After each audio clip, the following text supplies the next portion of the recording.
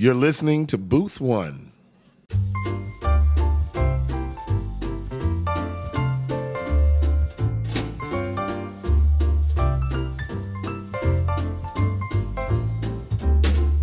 This is how we talk all the time. You should just Fantastic. turn the thing on. I'll just see sit what here. happens. I'm fine. And this I'm is why I'm fine. not drinking. Are you guys about ready to maybe talk to me for a few minutes? Sure. I mean, if you want that. I do. Yes. Sure. It's Booth One on your podcast app, everyone, bringing you the best in the art of lively conversation about the arts and popular culture. Gary Zabinski, your host here. My co-host, Frank, is all but snowed in on this wintry April spring day. But I feel like I've won the lottery. Considering our guest lineup today, I recently went to see Ike Holter's new play, with Frank, by the way, at the Goodman Theater here, called Lottery Day. And I am so pleased to welcome to our program the director and one of the stars of the production, Lili-Anne Brown, and the returning Robert Cornelius. Hey, welcome to the booth, both of you. Hi, thanks for having us. Thanks for having me back, yeah. Robert, you were our guest in the fall of 2017 Yes. on episode 67. 67. This is episode 96. It's been quite some time. That's great. Yeah, 96. We're approaching our century mark. Ooh. Fantastic. Let me tell our listeners a little bit about you, Lili-Anne, a native Chicagoan. Yes. Mm-hmm. Lili-Anne is a director, actor, and educator, both locally and regionally. She is the former artistic director of Bailiwick, Chicago, where she directed Dessa Rosa, and you won a Jeff Award for that. Congratulations. Thank you. You know, you can't be on this program unless you've won a Jeff Award or something equivalent. That is too bad because you'll lose out on a lot of really interesting artists. Well, we're true. hoping that they all win That is Jeff true. Awards. You did Passing Strange, for which you won the Black Theater Alliance Award as Best Director and Jeff Award nomination for Best Director of a Musical. See What I Want to See at the Steppenwolf Theater Garage, and the world premiere of Princess Mary Demands Your Attention. That was all at Bailiwick. All at Bailiwick. That was by Aaron Holland. Other directing credits include, and I'm going to talk about this in a few minutes, The Total Bent, The Wiz, Xanadu, American Idiot. That was at Northwestern University, I believe. National tours of Jesus Snatched My Edges. I love that title. Did I get that correct? Yeah, that's the fake credit that I put in every single bio. And you win. Good for you. Because, as this guy knows, Ding, ding. I I have actually know this literally story. been waiting for like a decade for someone to catch it. And you are number one. You're the only You're person that's first ever person. talked about that. This is a made-up It is a credit. made-up bio credit that I've been putting in my bios For a decade. really long Yeah. time. At Well, least. let me mention a couple others. Little Shop of Horrors, love Hairspray, that you just Cabaret, caught this. Sweet Charity, That is hilarious. 25th Annual Putnam County Spelling Bee, and Buddy, the Buddy Holly Story. You know, I did the original Broadway production of Buddy, the Buddy Holly Story. I was the stage manager on that show. What? Oh my gosh, look at that. Yeah, Wow. that ages me. And you were a graduate of Northwestern, and you're at least a quadruple threat, from what I can tell by these credits.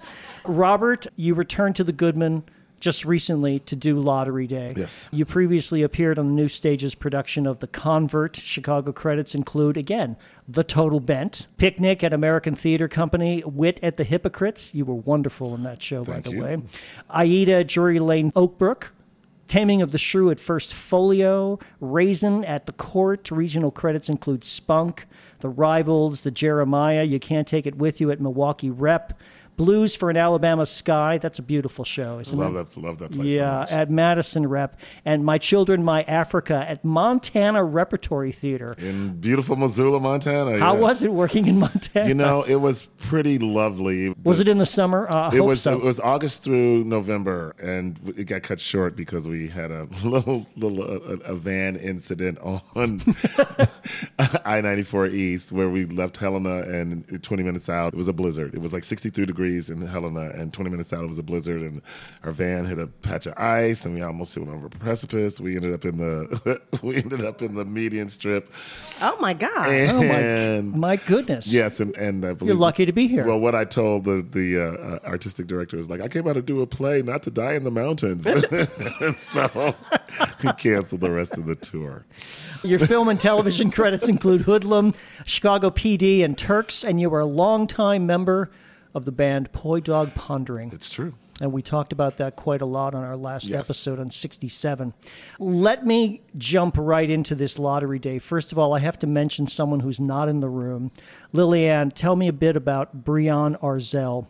He was your assistant director. Associate director. I should make that clear, absolutely. And he choreographed the Total Bent for you. Is that correct? He choreographed the Total Bent, and he was in it. He choreographed Marie Christine. He choreographed The Wiz. Quite He's been my something. associate several times. He's a talented guy. Because basically, like, he's just with me. Like, a lot of times I just think of him as like a right hand. We are so tight and we work together so well. And there's really a few people that I keep around me, and he's one of them. What a talented human being, I think. Yeah, he is. Another quadruple threat. Yeah, talk about a quadruple threat. There's one right there. For sure. Well, let's talk about Lottery Day for a few minutes here. It's just opened last week, and congratulations, by the way, on your excellent notices and the reception. Do you guys read reviews, either of you? I don't. I do, but I don't share what I've read. I mean, I know like kind of the basics because you can't avoid that. Right. So I know they've been positive. Immensely. And I know they've been positive across the board, which is really, really amazing. Yeah, it is. And then I've had some people reach out and say things to me. Just like say, oh, this person said this or whatever. And it's just all been very lovely. Yeah. Well, we saw it, Frank and I saw it on Monday night, opening night. Yes, yeah. What a raucous crowd that was. We loved that audience so much that night. They were talking back to you all. That's the dream. Laughing at things before actually the punchline would really happen. I had a little trouble following the story at times because of how loud it was in the actual audience. Well, Lottery Day, it's a lot of things. First of all, it's the final play in the Reitland cycle, which is Ike Holter's 7-play series of shows about the fictional, 51st Ward here in Chicago.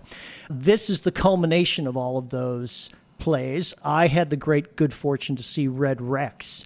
But unfortunately, I didn't get to see any of the other plays in the cycle, and I'm hoping they'll come back around because I really do want to see them. But Lottery Day, it's many things. It's a mystery about a large sum of money. I'm not giving anything away here. It's a tragedy about a pair of untimely deaths, a comedy centered on the shenanigans in a backyard barbecue. There's also a full-blown dance number. How long have you both been working on Lottery Day with Ike? I've been on Lottery Day since 2016. 2017 for me. Really? Mm-hmm. I think you were either involved with it on the last episode we did, Robert, yes, or we were just starting the workshop. Just starting the workshop, as a matter of fact. Yes, the new stages workshop. Mm-hmm. Yeah, so. How has it changed since the workshop days? Well, I think it's a much deeper story. It's much clearer. The stakes we always talk about are very much higher. One of the things that we talked about in rehearsal was when we did it before, my character Robinson, who leaves at the end and says, bye, y'all, and there's a moment. Somebody asked in the cast when we were doing table work if I thought that Robinson was leaving for good or coming back. And I go, oh, no, he's going to come back in like a week with like some tickets to something and some, a bottle of booze. Yep. And Lili-Anne and the playwright, Ike Holter, were like, really? Is that what you think? And so that changed. We got rewrites for that the next day. I see. We got 10 pages. It wasn't just me. There were other characters with other outcomes. That's unclear. Let's make that clear. And Lili-Anne was like, have you thought that the entire time? When I exited, my last exit in the workshop production, I had a hat and I said bye and I dipped my hat. It was very fabulous. It was fabulous. I did a little twirl and a couple of times we got applause for it. That is not the way it ends now. No, that's true. I would certainly remember that. So that's a big change. I feel like every character's stakes were risen because he's in the room with us during the rehearsal period, which is a fantastic treat and an honor to have. But once he hears the voices of the people that are in the cast, he starts to write for those people, which is really kind of just a gift that you rarely get. And he and Lili-Anne work so well together as well that collaboration, we turn over our trust to them.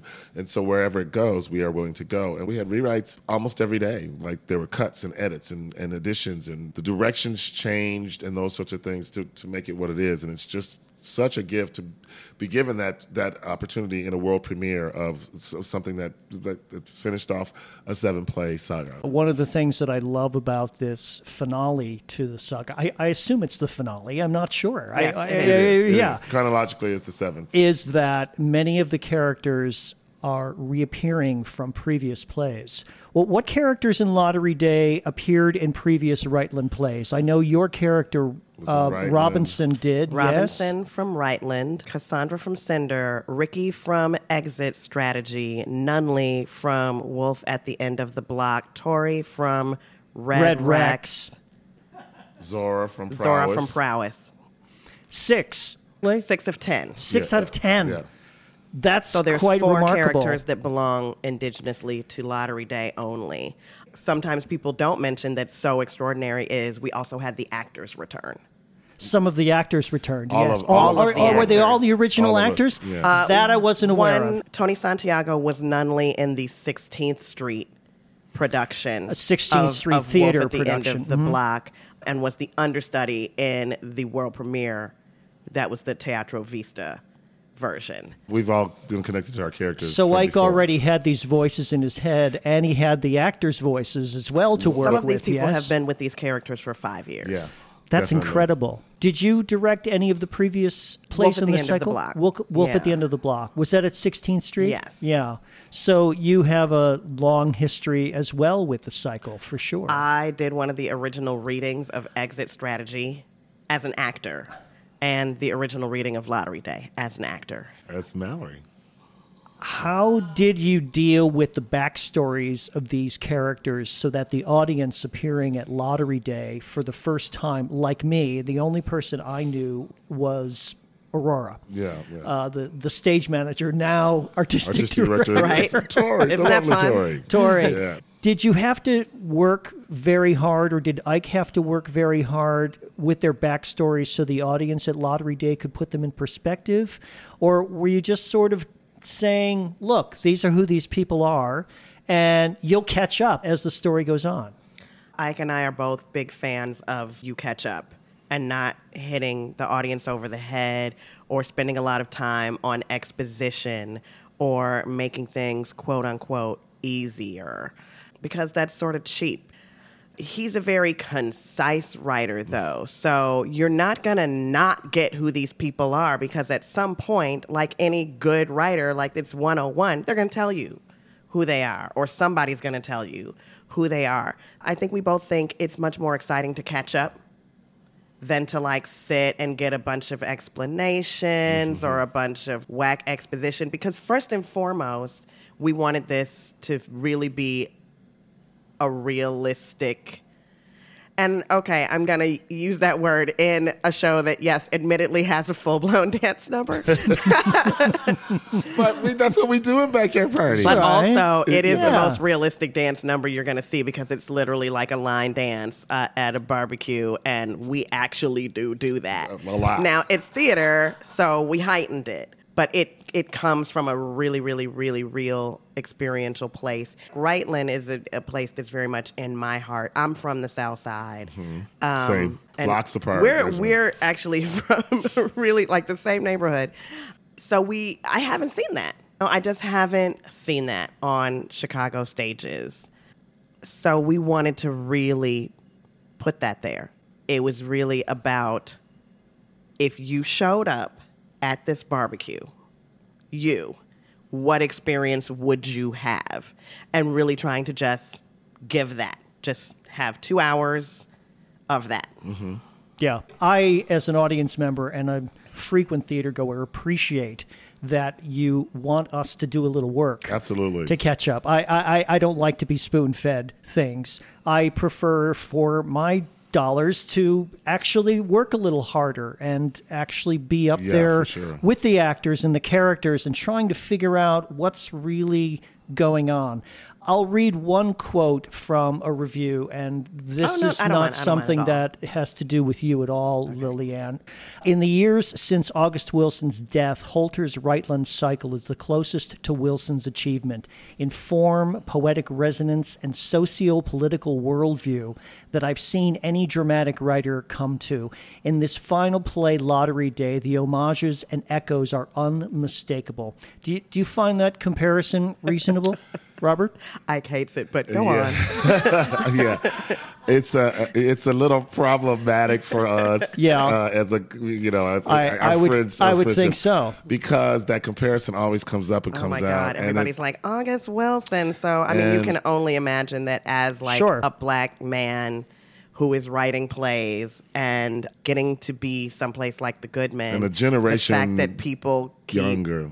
Comparing him to August Wilson is a little frustrating because he feels that he has very little in common with him other than being a black man.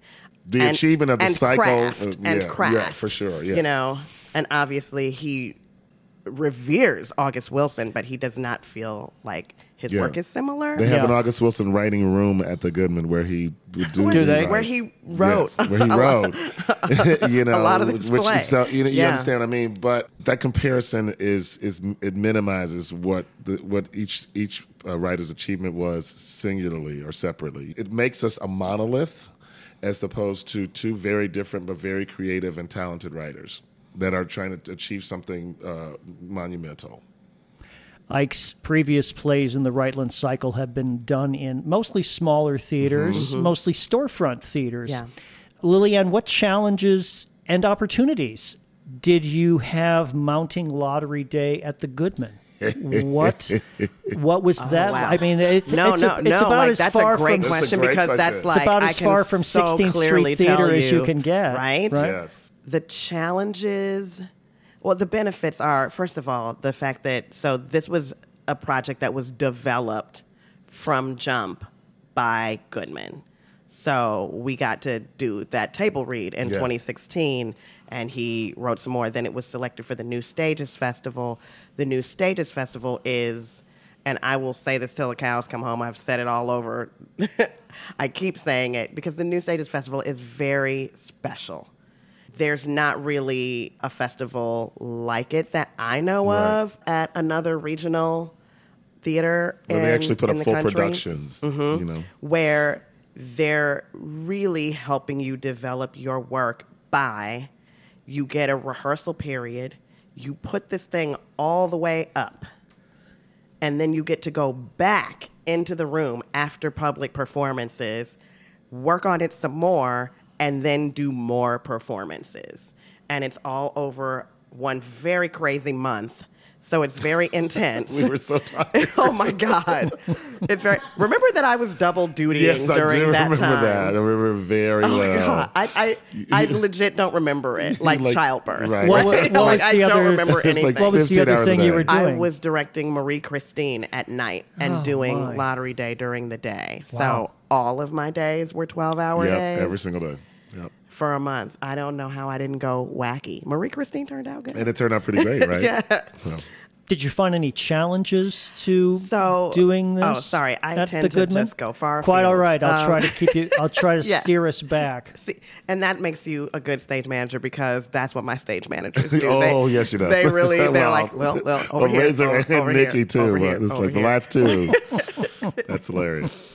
So to have that New Stages process was a luxury and a gift, and really, really, really helped. And to have this time frame, you know, you're doing a read-through in 2016, you're doing a whole workshop in 2017, the play is going up in 2019, and to be given resources and time and the sort of assurance that, yes, we are interested in this work.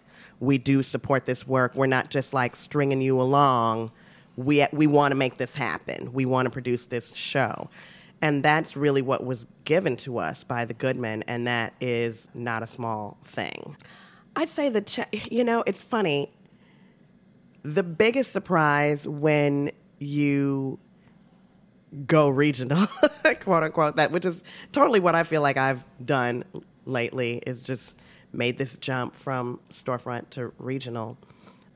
it's not as big of a difference as everyone thinks.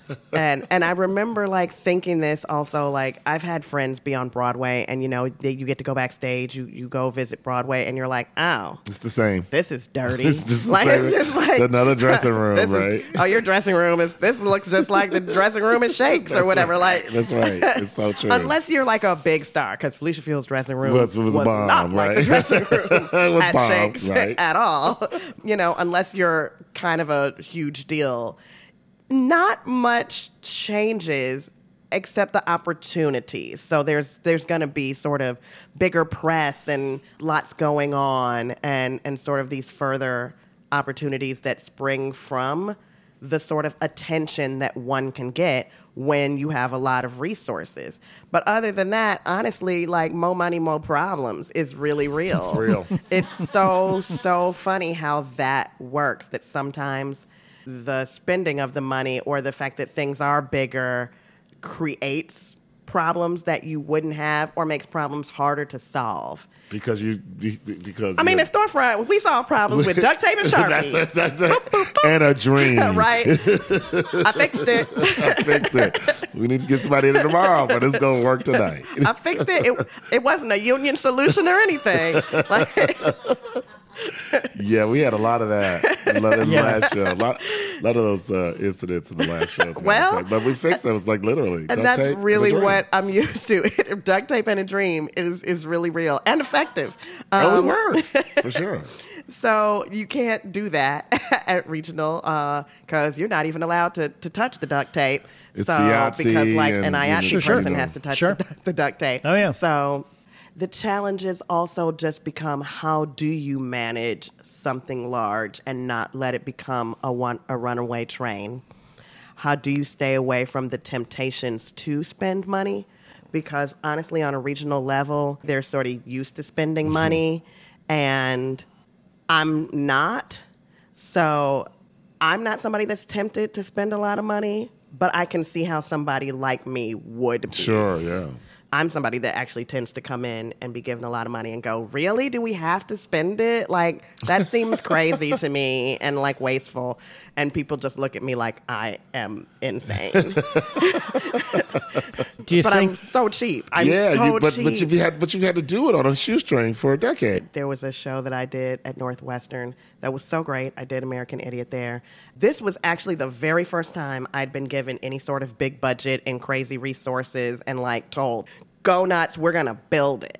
And that's also where I met Arnel Sancianco, who by the end of this year, we will have done 8 shows together in 3 years. Yeah, that's crazy. Yeah, that's my guy. He's so good. He's a brilliant scenic designer who I found as a grad student at Northwestern and like scooped him up and went, mine, and have like really monopolized his time since then. Well, that brings me to my very next question. Thank you for segueing. That was beautifully done. Arnel Sancianco is who you mentioned, the scenic designer. And I mentioned that this play takes place all at a backyard barbecue. It's behind a house that's a fenced-in yard with a picnic table or a table there and a smoking grill, which I loved. I love the smoke. Did you hear the sizzle? There's sizzle. I heard the sizzle, and I was sitting in the back row of the mezzanine. We made sure that you could hear it in the back row of the mezzanine. I couldn't smell the meat. Well, we worked on that for a long time. Man, we really... Talk to the When Goodman I tell about you that that. I am anal, no, we had smell-o-vision. We had some cans of... Did you? And it didn't work out. It didn't smell right to me. It didn't smell like meat. Right. Yeah, it's cooking that goes on for several hours, or time in the play of several hours. But trust me, I tried smoking this meat. Right. Well, the set is absolutely exceptional. Everything about the production is just first class. It's just beautiful. The whole milieu looks like Spike Lee doing Rear Window, someone said. I read this. Dang! Wow, so that one. Expert that craft, one we'll take, top-notch that. cast, and a thought-provoking script makes Lottery Day one that you don't want to miss. What do you value, Lili-Anne, in a collaborative team? And by the way, did you know that Robert does costumes on occasion? I used to do them for Victory Gardens and Stage Left and all that stuff. How come you've never mentioned that? Because we've been acting and directing together, and we've had great costume designers from everything. We'll talk. Yes, we have had fantastic. But I still pattern and sew. Designers. Yeah, I still pattern and sew. Like when Christine you need Pasquale somebody, yes. and Samantha C. Jones. Samantha C. Jones. Yes. Obviously, you value the collaborative team because, well, for instance, Arnell, you snatched up once you saw someone. I'm very all about my talented. team. Yeah. I'm all about my team. I am basically a package deal. When I come in to an experience now, I'm like, yo, this is my squad. So if you want me, you're going to take at least some of them. And like I said, I have a group of people that I usually have around me, or just a group of designers that, listen, when you have people that were willing to work with you when all you had to give them was like $200 or $400, and now suddenly you've got real money or real budgets, it's something that they'll enjoy doing, you're going to give those jobs to those people.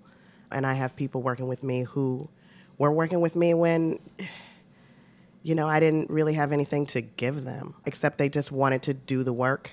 So for people to want to work with me, you have to be loyal to that. And I want to be loyal to that because, we all sort of went through the fire together of being at storefront and just trying to make some good art. And that goes for actors too. There's just like people who worked with me who are so excellent. And see, the thing is, all of these people are excellent. A lot of them are people of color, women, just people who might be overlooked or not have had the same opportunities as everybody else, just like myself. So, of course, we squad up, Of course, we have seen each other and worked for no money. And so, now that people are getting bigger projects, I'm going to be hiring those people. It's a huge gift. Robert, there's a lot of pot smoking going on in this play. Yes, there is. Is that... I'm not sure how to even really phrase this. Is that symbolic of anything? And does it lead the characters? I felt it led the characters to be more truthful in their interactions and their motivations. There's also copious amounts of alcohol being consumed at that party. Yeah. And that's not really choreographed so much as when you need another drink, go get another drink. Right. Don't be empty. We're not disrupting is the direction on that. Don't be empty. It's a backyard party. Empty. Yeah. You ought to do Virginia Woolf sometime. That's exactly the direction. Well, maybe they'll book you for that Broadway revival. They should. I think so too. Did I read Laurie Metcalf's going to do? Yes, that's correct. Going to do Who's Afraid of Virginia Woolf? That's right. Yeah. Oh, goodness. Is it just that's how the characters behave in Ike's It's just head, a party, or yeah. party? It's not a social comment or anything like that. People just get stoned at backyard parties. And because I think we lose more control when we drink a lot. There's not a lot. You don't really lose your speech or your just common sense when you're smoking pot. When you're smoking pot, sure. You just want to eat chips. Just want to eat chips and just smile and it's relaxing. But when booze is added to the mix, then it becomes more volatile, and that is literally what happens. It starts to barrel out of control because everybody in that backyard is buzzed. And the stage direction for the beginning of the party says everybody's about 3 drinks in when it starts.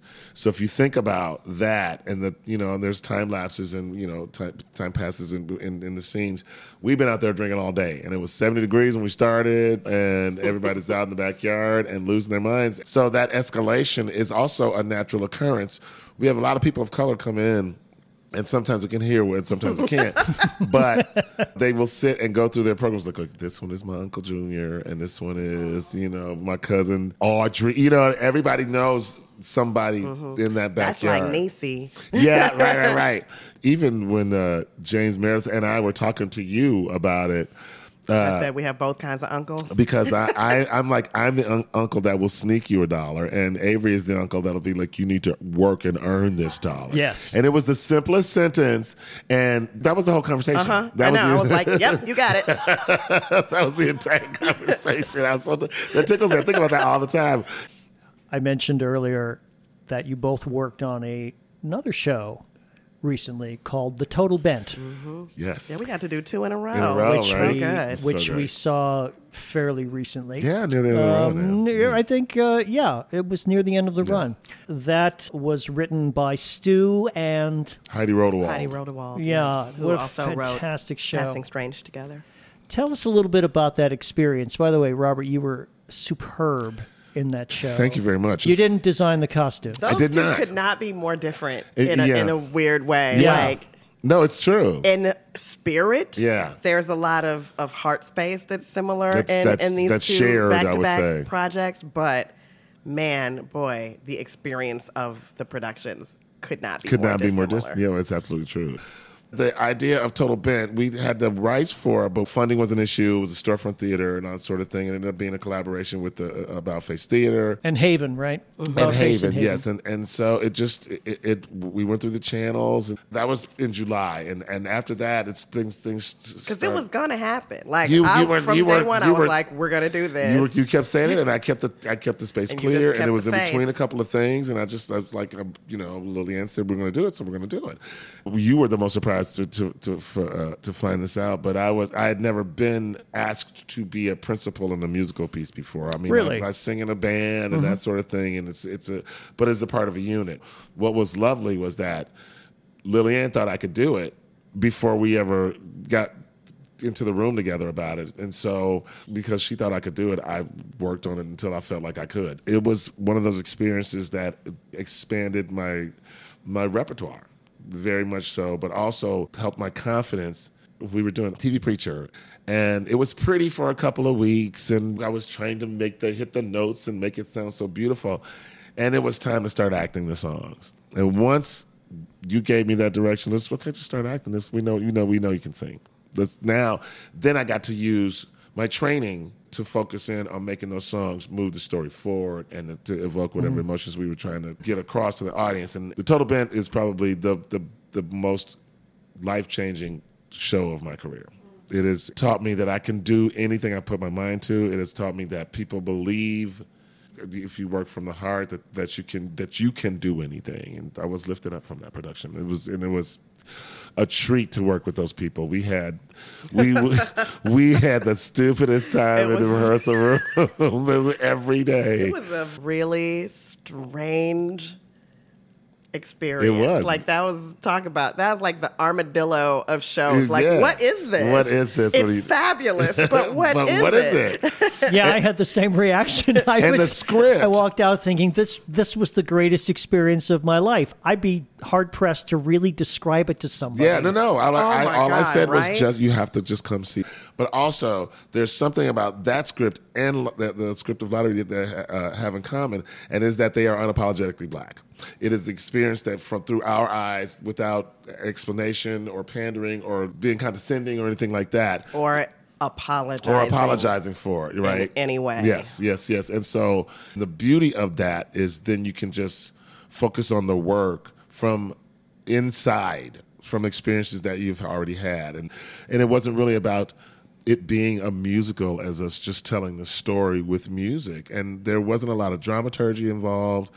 There weren't a lot of stage directions. We needed some, but we made do. But what we put on that stage is literally exclusive to that production and that space and that everything space, about the space itself was the show. Yeah. And Arnell did the set for that as well, right? He absolutely did. Fantastic. Yeah. When those curtains opened, I just about died. It was fantastic. So cool. There's nothing wrong with a reveal. Nothing wrong with a reveal. And good. same lighting designer as well, Jason Lynch. Yes. So the two of them together, pretty fabulous. I'll say. Regarding the title, we were unclear as to where this title came from, but we've done a little research. Tell me if this is right. It's from a speech by Dr. Martin Luther King Jr. Called Unfulfilled Dreams. And I'll just read the sentence that this is in the context of. In the final analysis, God does not judge us by the separate incidents or the separate mistakes that we make, but by the total bent of our lives. Yeah. And you just mentioned that there's similarities between the total bent and Lottery Day. Yeah, sure. I think that there's similarities in that quote between those two plays and sure. a lot of great plays about great characters. The incidents and mistakes are not what you get judged by. Again, it's a whole view of your life. Because humanity, I mean, even monsters don't consider themselves monsters. And that is on the stage as well as in life. You know, crazy people don't think they're crazy. They think that everybody else is. That's what we think of, you know, as actors, we are searching for the truth. It is a behavioral craft. And being in the total bent and like closer to the audience than I am to you right now, and the same thing with Lottery Day, that is on a thrust stage in the Owen Theater, and having to be completely honest, so that people are not watching you act as so much watching you behave. That is a big part of how we came to draw these characters so specifically in this backyard, because every one of them has their own pluses and minuses. You know, everybody's flawed. Yep, everybody's flawed. Everybody's complicit in whatever the evil is. Right. And that's really amazing, because then that makes you, as an audience member, have to look at yourself, yes, your own loved ones, your own situation, and then we really have a mirror, because it's just not as simple as that person's evil or right. that person is virtuous. It's so much more interesting when it's real people. Right. Who, like you said, the total bent. Real people who have a whole journey and a whole arc, and it's not just about this one thing that you did. That doesn't define them completely right. at all, yeah, for sure. Which is a real relief to me, because we're in a culture right now where sometimes one thing is all anybody talks about. If you make one mistake or you've done one thing, sometimes it's as if you can't come back from that. Mm-hmm. I don't think that that's real. I think that's like the internet has done that to us and has made us often think that way, but that's not real. It's not real life.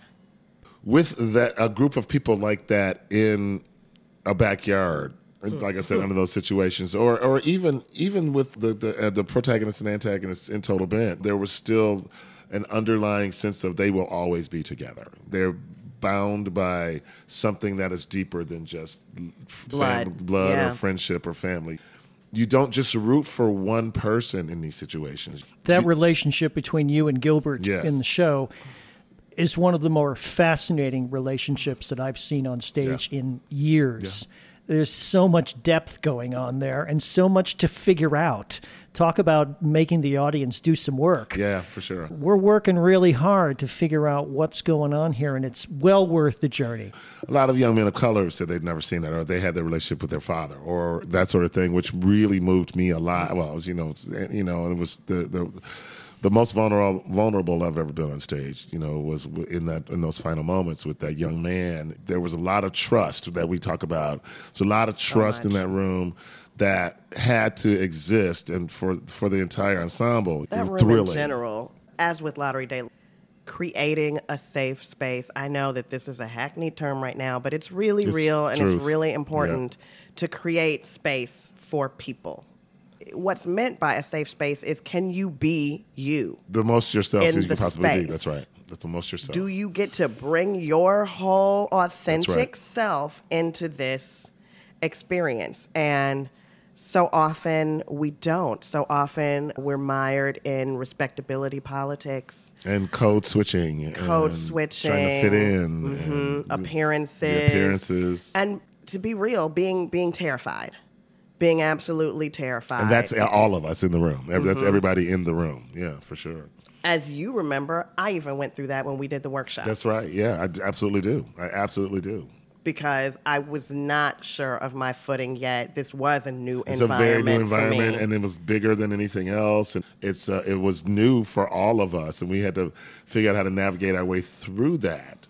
Just to watch you in that room was inspiring to everybody in the cast of both of those shows because that assurance. Well, you know where I came from That's because you were with me. Because I was there when I was like having moments of doubt and fear. And there's never been a question of confidence. There's never been a question of trust. There's never been any of that stuff because we felt like we were in a safe space and that you were captaining the ship and you knew what the hell you were doing.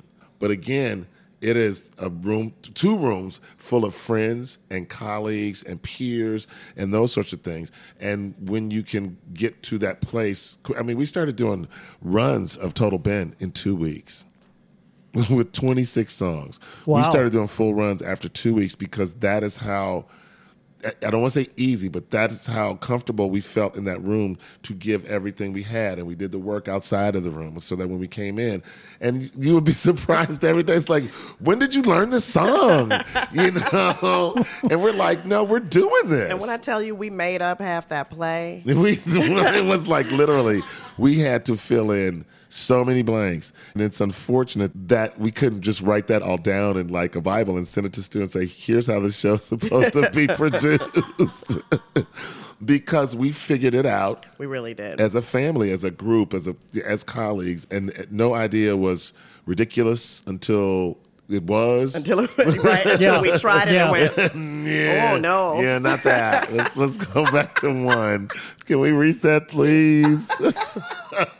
Well, if you like what you're hearing and you'd like to support Booth One in bringing you the best in lively conversation about the arts and popular culture, and amazing guests like Lili-Anne Brown and my friend Robert Cornelius, you can go to our website at www.booth-one.com. That's -one.com.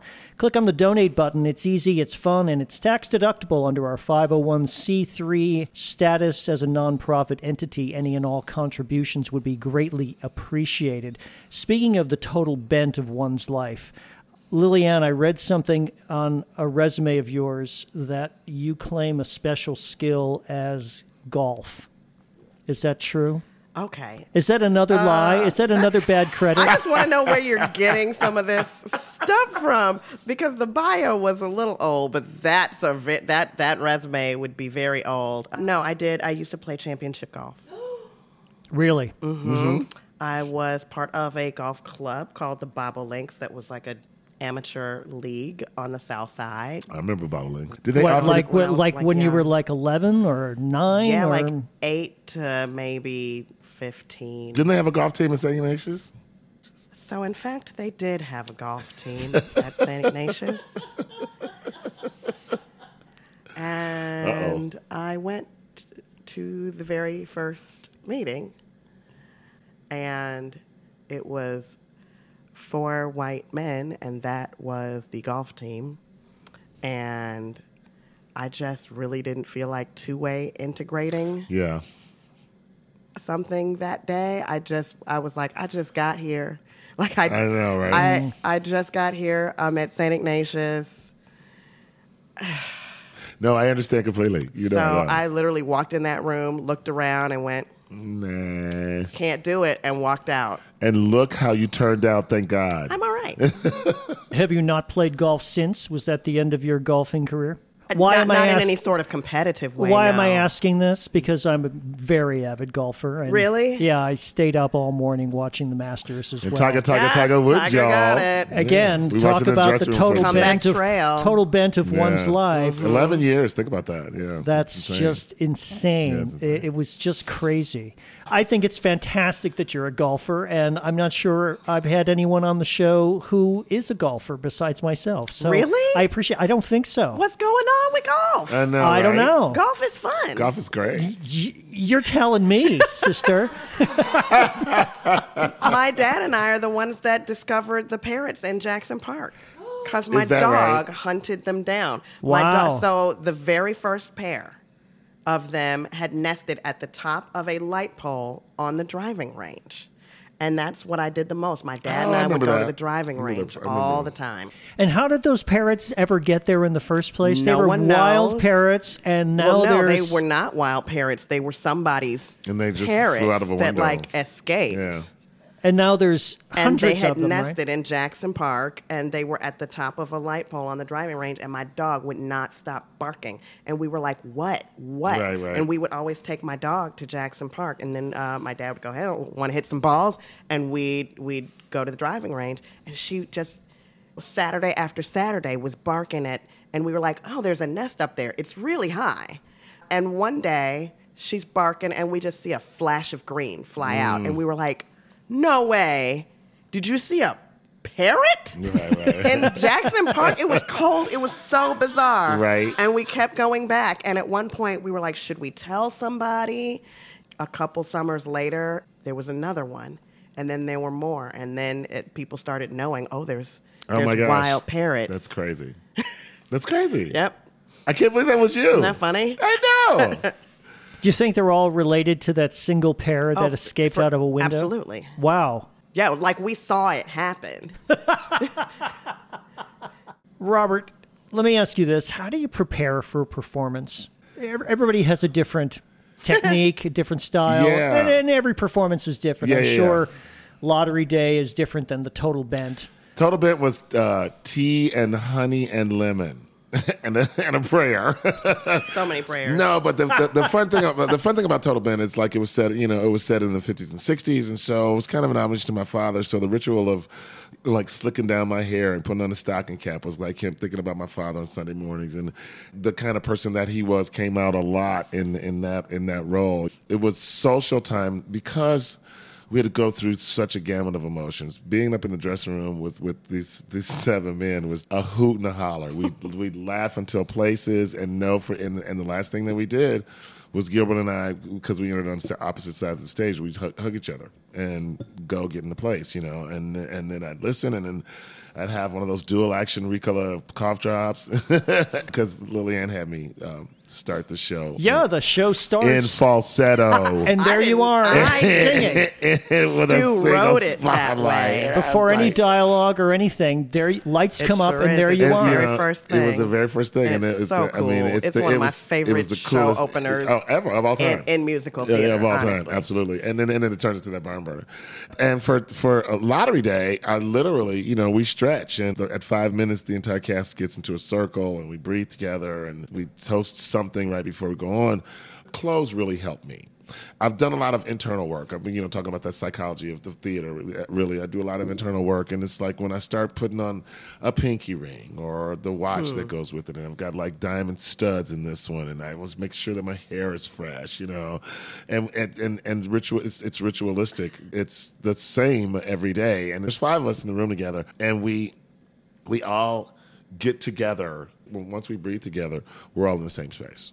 Those dressing rooms are so different. Oh my God, I know. They tell us the same things. Like y'all over here, Because I'll go in the women's and visit them, and then go in the men's, and I'm like, we're boys. Hilarious. No. They are the thugs. They are the thugs. They are so much more ratchet than y'all. Y'all we're are just so like listening to old soul grooves and being so nice, and they are a wild bunch over there. That is so funny. Really hilarious. That is so funny. And then when it's time to get backstage, we just, you breathe and you go. The show is very fast-paced. Yes. Like this, there are times, especially early on in the show, where lots of lines are overlapping. Yes. Lots of long pieces of dialogue are just 2-page monologue. 2-page monologues, all at the same time. And again, we as the audience just sort of have to catch up. Yes. Does Ike write that way? Is that something that... They're called waterfalls. Waterfalls. And the interesting thing about learning those waterfalls is that your cue line is generally in the middle of someone else's sentence. So nothing is left to chance. It's always really interesting that people think that a lot of the stuff that we do in Ike's plays is ad-libbing. Extraordinarily choreographed chaos. Really? You have no idea how hard it is to create what looks random. What looks random, yes. To make it look easy, it's like a gymnast on an apparatus, you know what I mean? To make it look easy, there's nothing left to chance because everything is, in a millisecond, you can lose the flow of the show. people are like, oh, it's so crazy, and they're improvising. I'm like, this show comes in within 30 seconds of its same runtime. Every night. Every night. Show. Yep. No kidding. Yep. The improv is built into the writing. He writes the way people talk, especially when you have so many different personalities in the room. To have that cacophony. One of the newer members of the cast, Michelle, when we started rehearsing, she says, so when do you start really hearing other people? I said about week 3. Because the first couple of weeks, you are listening for the word where you start to speak and your holding response. On for dear life. And holding on for dear life. And then, and I told you, I had you laughing just like you're laughing right now. It's like, no. When I start paying attention, it's going to be really, really good because, I would make fun of them so hard just all the time because of stuff like that. I was like, oh, blah, blah, blah, my line, blah, blah, blah, my line. Blah, blah, blah, my line. And I tease you because I've read the role. I understand completely what's going on. And you're but literally it is very listening funny. for when you start. But then the Discovery Week, which was a couple of weeks ago before we started previews, the Discovery Week is all of a sudden, it's like, have you said that to me every day in rehearsal? Because that's beautiful. All of a sudden, it's like, so we're having a conversation. They start right. hearing things About that week they've 3. never heard before. And I was like, oh, you're listening now. Welcome. That tickles Lili-Anne so Thank much. you. It's like, you know what? And because, you got to fake it till you make it, it's that kind of thing. But when you start hearing stuff, that is when the fun begins. And we always talk about how much fun it is, that intermission, to just sit out there and have a party. I know. So many people would be around me during previews when the intermission would happen, and people would be so confused. The lights come up, but the action keeps going. We have what's called a live intermission. Yeah, I was going to ask, whose idea was that? Was that It's written in the script. Ike's It wasn't script? originally. It wasn't originally. No. I think it was both of us. I remember him saying, I wish I didn't have to end the action. We didn't know where to put the intermission. Right, I remember that. Yeah. Mm-hmm. Us kind of coming up with it together of saying like, well, you know what? We don't have to stop the action. And then figuring out, how do we do it? Well, what if we just didn't? Like, what if we just tell the audience they can get up and go? They can get up and go and come back, we'll flash the lights. Then I just made up the breaks. Like we had a buddy system. Well, 2 people go off stage at a time. Yeah, so you can have notice like a that. break, that sort of thing. And come back in and party. Yeah. And it just looks normal and natural. A funny little anecdote from the New Stages production. We'd have somebody live to come out and announce that there was going to be a live intermission, and the action would go on, the lights would come up. The dramaturg introduced one, and she forgot to tell them to get up and go to the washroom. So one of the characters, Ricky Hubble, assistant principal Ricky Hubble, in a very meta-theatrical moment, said to another one of the characters, now, if this was a play, this would be where you would get up and go to the bathroom. There was a collective. I don't know why the lights came on. and they were released to get up and go to the washroom. That's fantastic. It was the most brilliant moment. He's still very proud of that because it was genius. It was hilarious. That was fantastic. fantastic. If this were a play. If this were a play. Well, I thank you both for your candor and your good humor. That was a fantastic story. Once you strap in for Lottery Day, you are in until the end. Until the end, yeah, for sure. That's true. Well, congratulations again to you both on the success of Lottery Day and the total bent. Yes. It was 2 for 2. Yeah. I can't wait for the next one. What's up next for you, Lili-Anne? Can you tell us anything about what you have in the irons in the fire? I can. I'm so proud of my year. I'm just really excited about it. Next, Ike and I are going to La Jolla to do his play, Put Your House in Order, his thriller, horror, romantic comedy. It's really funny. Fantastic. And we're going to I'm so excited to go to La Jolla Playhouse. I can't stand it. I've actually got friends that can't wait to meet you out there already. And then after that, I get to do Color Purple at Drury Lane. Woohoo! Wonderful. Best of luck with both of those projects. Thank you. I look forward to the very next thing. Thanks again, Absolutely, both of you. It's a pleasure. Visit www.booth-1.com for prior episodes and more information about our program. For Booth 1 and Lili-Anne and Robert, this is Gary Zabinski saying so long and keep listening.